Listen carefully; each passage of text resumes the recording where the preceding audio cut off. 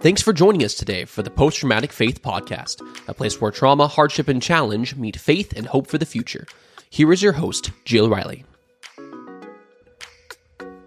Welcome to Post Traumatic Faith. Season 3 has arrived.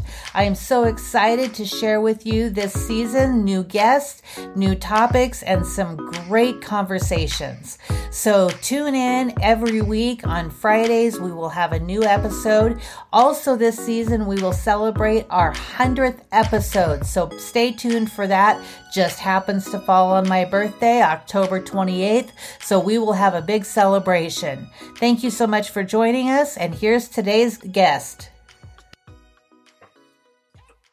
Welcome to Post Traumatic Faith. This is Jill Riley, and today I'm pleased to be joined with Fucina Kirkendall. Hi, Fucina. How are you?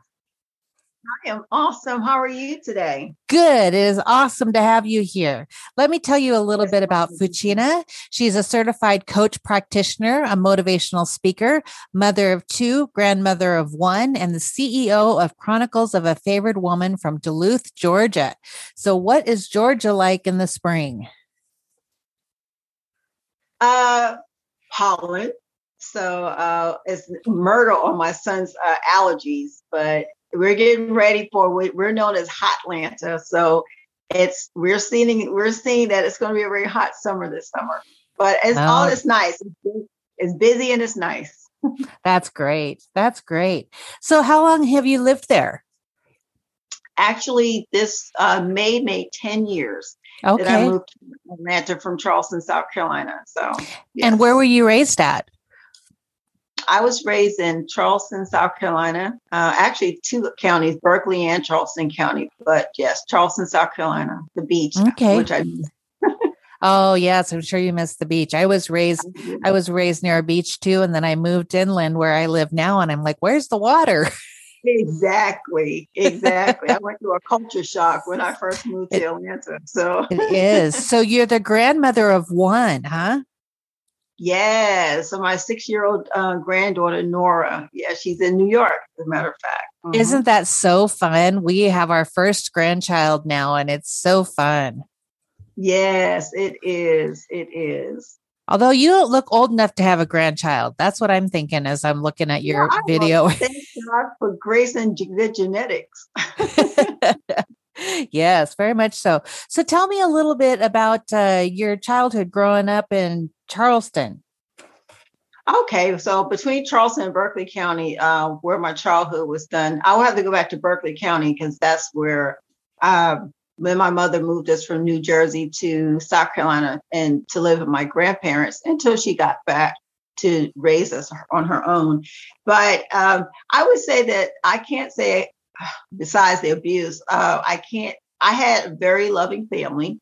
They were definitely old school, gold traditions, children are seen and not heard. Mm-hmm. Whatever happens in this house stays in this house. But I had love. I will have to say that, I have love in the way they knew to give it. Mm-hmm. The way they knew to give it. So I really can't fuss, it is what it is. Yeah. So you were raised partially with your grandparents then?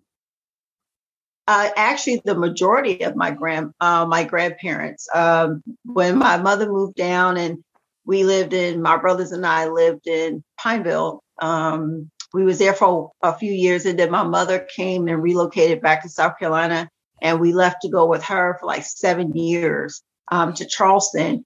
And when she decided to relocate again to Columbia, I'm used to structure and familiarity. So I went back to where my grandmother was, and I ended up living the rest of my years with my grandmother. So she's raised me my whole life. Mm-hmm. And are your brothers older or younger?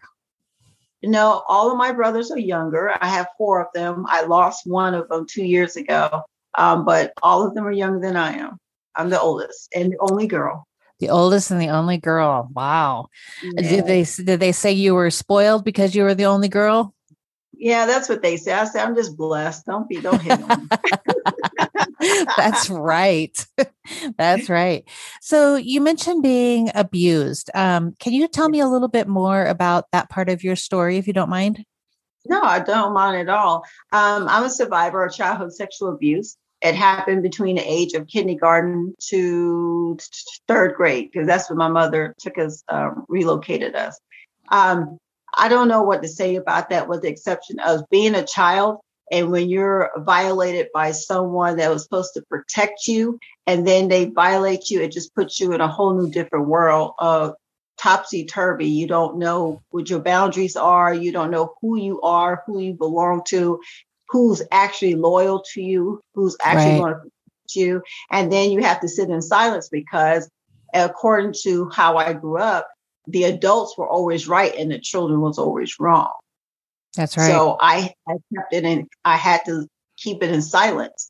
And then I remember, one day my molester had me in the house and his mother walked in on us, and I froze like I don't know what. And what probably was 5 minutes was like an eternity for me. And I ended up, she started getting on him. And I just ran out the house. I never told anyone. And I just kept that secret for a long time, a very, very long time, until my senior year in high school. Wow. So we know that abuse of children affects their development and their social, emotional development. How do you think that that abuse formed you in some ways? Well, in many ways, effective executive skills, I would say it affected me the most in that way. It affected me because I had a self-identity problem. I had no self-esteem for myself. It affected me in so many different ways, and it affected my learning because I ended up with a learning disability in the end. So abuse can affect, a traumatic experience can affect people in different ways. For me, it was socially, emotionally. It wasn't physically anymore once I was out of that situation, but then it led to other things, which I'm sure, I don't want to talk ahead of myself, but it leads to other things. So. Right. Well, I just, I'm just wondering what, as a high schooler, what compelled you to start to tell your story then? Well, I didn't tell my story then. I actually told my secret. And I met my senior high school boyfriend, and I knew without a shadow of a doubt that he really cared for me and he loved me and he would protect me to the end. And I don't know what made me tell it, but I was comfortable enough to tell it because I didn't trust anyone, and that especially including my family. But I don't know the exact moment. I just remember just bawling. And I finally told him what was going on. And it felt like an elephant off my chest. He was the first person I knew that cared for me and loved me. And I knew that I would be protected by telling him my secret. I was just happy at that moment in my life. I was finally able to tell somebody what happened to me. It just feels like it lets off the pressure valve a little bit, doesn't it? Oh, it's like a pressure cooker. Yes. Absolutely. Definitely. It's funny that you say that. My high school boyfriend is the first one that I ever told about my abuse. And it was the same thing. I knew that he genuinely cared for me and felt like he could be trustworthy, and where my environment and other people around me didn't feel like they had earned my trust. Right.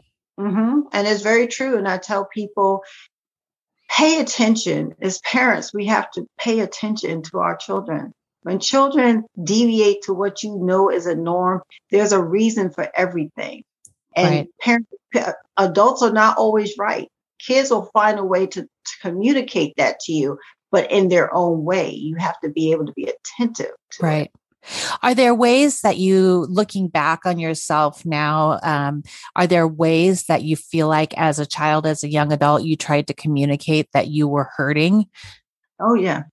Many of that. I remember my abuser. He was, back in the day, you had like one telephone line for like 8 houses. So you could hear everyone's telephone call. And I remember him being on the phone with a female, and I got jealous. and I acted out in it was a disrespectful way. Well, he came over to the house and he told my grandmother how disrespectful I was. And I felt like, oh man, that's my opportunity. I could tell her why. And instead of asking, she just slapped the tar out my face because I disrespected an adult. And that's all she saw it as. And at that moment for me, it shut me down and put me in a shell. And I knew that I couldn't trust anybody else because no one will be there to protect me. Absolutely. Absolutely. And I started lashing out. My tongue was very sharp. So it was my defense mechanism to keep people out of my circle. If I keep them away from my circle, I won't have to worry about being violated again. Right. And it feels like in some senses, it feels like you kind of gain some control if you're able to push people out, because then you can protect who's in and who's out. Right. That's right. Exactly. Yeah. So what people saw as me being protective of myself, they saw me as being either a smart mouth, she's a little fresh girl or whatever. I was always perceived as something totally opposite when all I was doing was screaming for help. Yeah. Yeah. And you're right. We need to pay attention to our children. And when they do deviate from norms and say, what is that caused from? Why is that what happened? And really be sensitive to them, because children can tell, but they often tell not with their words, right? That's right. They will show in their actions. Yeah. So as you got older, you began to struggle with some addictions. I did. Pain and sex. Yeah. I did. And it was to a point where I felt like I didn't have any self-esteem. So I felt like I just got whatever I got. I didn't have a self-identity. So I became this person this time, this person that time, whatever people labeled me as, that's what I became. Right. And sex was it's just like alcohol. People use alcohol to numb their pain. Mine was sex because I got introduced at an early age. So that's all I knew. I equated sex for love, when that was quite, definitely not it. But then it got to a point where it became a fix for me. And so for me, it was just, it didn't matter. As long as I got my fix, I could care less about anybody else's feelings but mine. Well, and here's something that people don't understand about process addictions like sex, gambling, those kinds of things, is that because they're part of your internal processing and not an external thing that you can get rid of, it is so hard, so difficult to beat because it's in you. It's not like an element that you can push away like drugs or alcohol, right?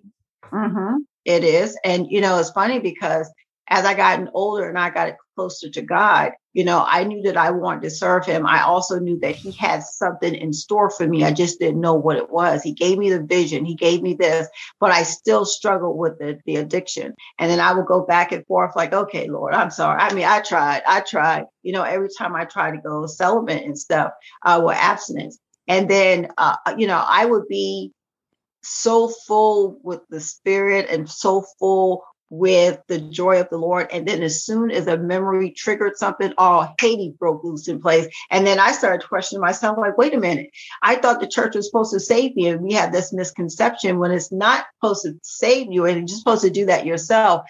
And finally, I got to the point where I was doing stupid things because of my addiction. And it was like one point I was like, you know what? If it's causing me to make decisions like this, I got to be done with it, because now I realize I don't like anything having control over me. Right. So just stopped it cold turkey. And that was a process. Yeah. So you said you were addicted to pain also? Yes. So I felt like, I wasn't functioning unless I was experiencing some type of pain, whether it's rejection, whether it was abandonment, whether it's something. So if something didn't work out, or even sabotaging, when someone tried to get close to me or try to show me love, it felt foreign to me because I wasn't used to someone actually caring for me like I deserve it, because I was so used to being treated badly. Right. Well, when you're trying to anesthetize yourself, trying to numb yourself from all of the pain, having pain in your life is almost like pinching yourself to say, I'm real. Like there's something going on here. I'm awake. I'm alive inside. Right.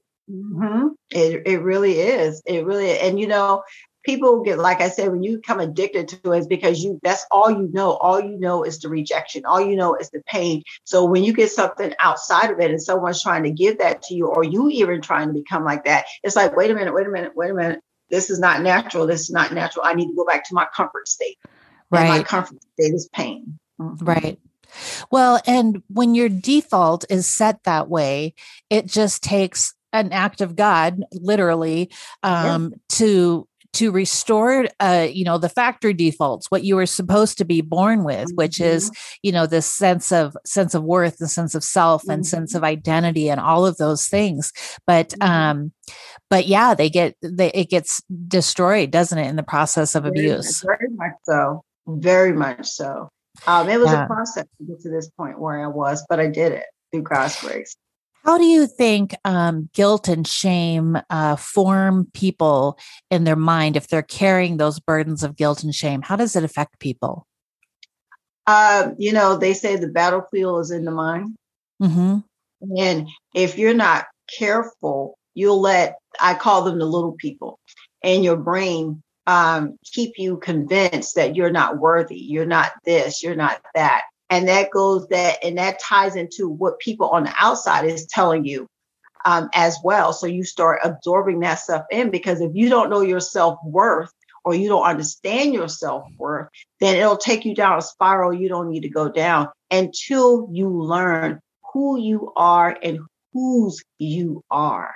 Absolutely. You have to deal with it. And once you get into the power of your voice, as one of my principals says, once you start utilizing and understanding the power of your voice and start speaking up and speaking out, it starts with one spark. That's it. That's right. Once you do it. And once you learn that, like get that deep down, I always tell people change is never comfortable. But sometimes you have to do things that are uncomfortable until it becomes comfortable in your life. And I knew that I wanted a change. I knew that it was going to be a struggle. I knew if I held on to God and I kept trusting in him and holding on to his hands, I will not stay in this situation forever. I just have to be consistent, because consistency is the key to breakthrough. That's right. And, you're really hitting on something there that when you are unfamiliar with a feeling of, or emotion, or a state of being, or any of those things, and you try to step into that, it just feels so foreign. It feels like something doesn't fit just right until you live in that space long enough to make it familiar, to make it home, right? Mm-hmm. And it's going to come from, I don't want people to think that's just so easy. No, you're going to fall, you're going to get up, you're going to fall, you're going to get up, you're going to fall. And then eventually you're going to get tired of falling. Yep. And that's when you get sick and tired of being sick and tired. That's when change will come. That's right. Were you raised in a family that had faith at its core? Yes, I was raised. Mm-hmm.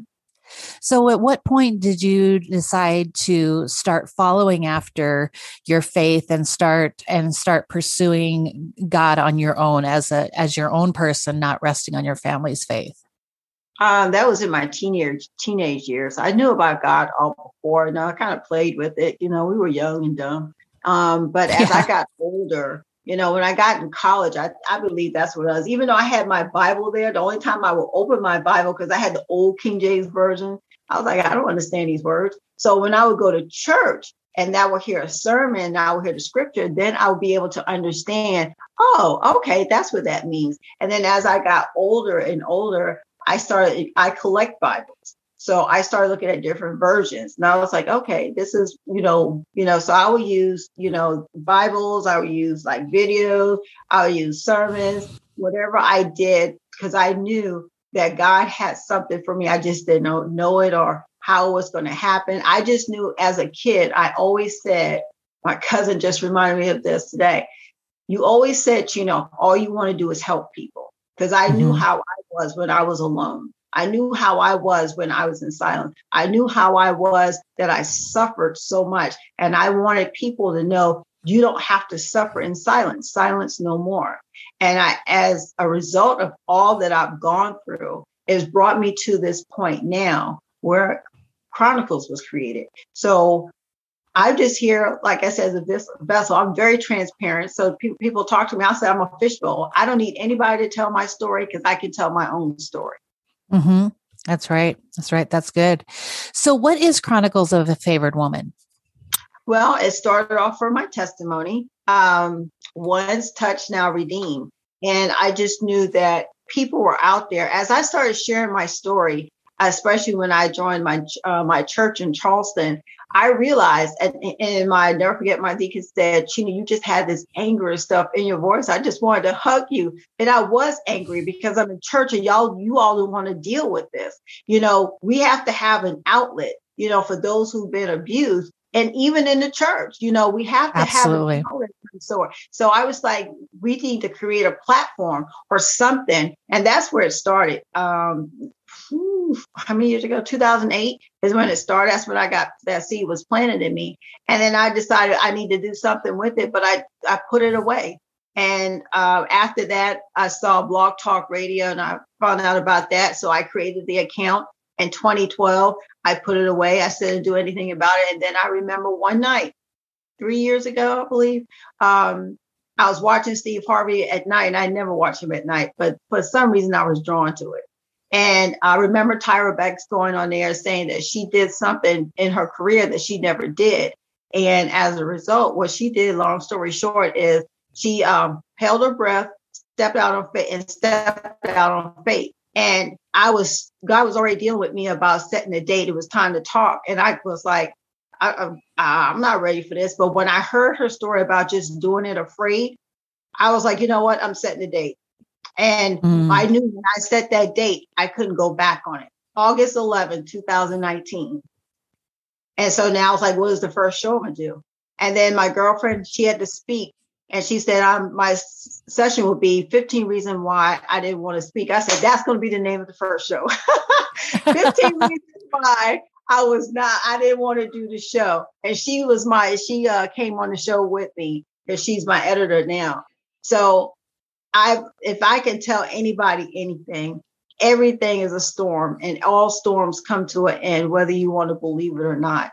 And you have to go through the process. The process is not easy. It's not designed to be easy, because if it was easy, then everybody would be able to do it.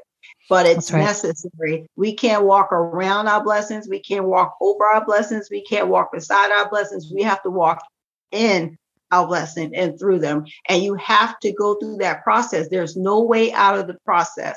You have to go through it, because just like diamonds are formed when it is pressured. Mm-hmm.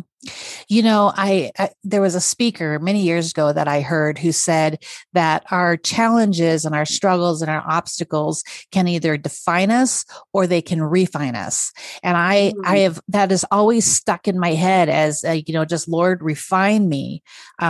Just don't let my definition be the things that have happened to me. My definition is that's not who my person is. That's not who my soul is, right? Those are things that have happened. So is this a podcast or is it a TV show? It is. I'm sorry, I got off the back. Yes, it is a podcast. It's a internet radio show. And I also broadcast live on Facebook. Chronicles of a Favorite Woman. So you can look up on Facebook. And I come on every Sunday at 9:30 p.m. Eastern Standard Time. And the whole purpose of that is to give everyone a platform to share their story, because everyone has a story. That's right. That's right. Everyone has a story. And, it's interesting to me how when I share my story with people, how they'll kind of pull into themselves and say, well, my story isn't as harsh as that one, but, I've had struggles too. Pain is pain. It's all relative. Yeah. It doesn't matter if it's as dramatic of a story as yours and mine. Exactly. It means we still have a story and we still have challenges and opportunities to overcome. And that becomes our story. And so I think sometimes we measure each other's pain and say, oh, that's a worse pain than mine. No. Pain is pain, right? Yeah, but just remember that your story is designed not for you, but to help someone else. That's good. Someone else may be going, I went through something, you went through something, but God has people designed to hear our stories because he's trying to help them. And we're the proof that if he could help us get through, he'll help them get through. Ooh, that's good. That's good. That's right. So how do you think that people can advocate for children who might be in abusive situations? What are things that, measurable steps that we can take to advocate for children? I would say first, be attentive. Listen to code words, because I always tell my kids, no, there's no such thing as a pocketbook, or there's no, you have a penis, I have a vagina. You have to be real and understand that everybody understands those code words. I learned that in a class called From Darkness to Light. Very phenomenal program. I did some training there. So I would say, don't keep quiet about it. And open up a window, open up a comfortable environment for them to want to talk to you without feeling judged or criticized or ridiculed. So creating an comfortable environment is going to be very important. Which is really important because children take the blame upon themselves so they can control the situation. That's their only way of controlling it, is by controlling how they see it. And so they take the blame upon themselves, right? Very much so. Very much so. And then those children become who become abused adults. Yes. With unresolved issues. So talk to me about being a coach. What is that? How does that work in your life? What do you do? Actually, what I do is I just connect with those who desire to be healed, who desire to move towards that negative and going towards wants to desire positivity in their life. So it's just a matter of just identifying. I'm not here to tell you anything. I'm here to help you realize your potential. So how do people get a hold of you or listen in to you? How do they find out more about you, Fucina? Well, there are a couple of ways. You can go to my Facebook page, Fucina Kirkendall, and that's spelled F as in Frank, Ouchina. And my last name is Kirkendall, Kirkendoll. That's my Facebook page. Always DM me, tell me, hey, I saw you on the Jill Riley. That's fine. That's all I really need. You could actually go to my Chronicles page on Facebook, which is Chronicles of a Favored Woman. In fact, that'll probably be the best way to get in contact with me. You can DM me on that particular page and just tell me, introduce yourself. And if you have a story, I'm always interested in hearing people's story. And there's no story too big, too small. It's your story. It is your story. Yes. Well, and I also have an email address, and that's Fucina K at Chronicles of A and then FW. Okay, great. Well, we will put those in our show notes, and so people can get a hold of you. I just thank you for sharing your journey a little bit with us today and telling us a little bit about what God has done in your life and who you have become and how you're able to give back to others. So thank you so much. Thank you so much. I appreciate you the invite and accepting it. Yeah, no, that's great. You're doing an awesome job. So please keep doing what you're doing. Thank you. If you enjoyed this episode, we would love it if you would leave a review on your favorite podcast platform.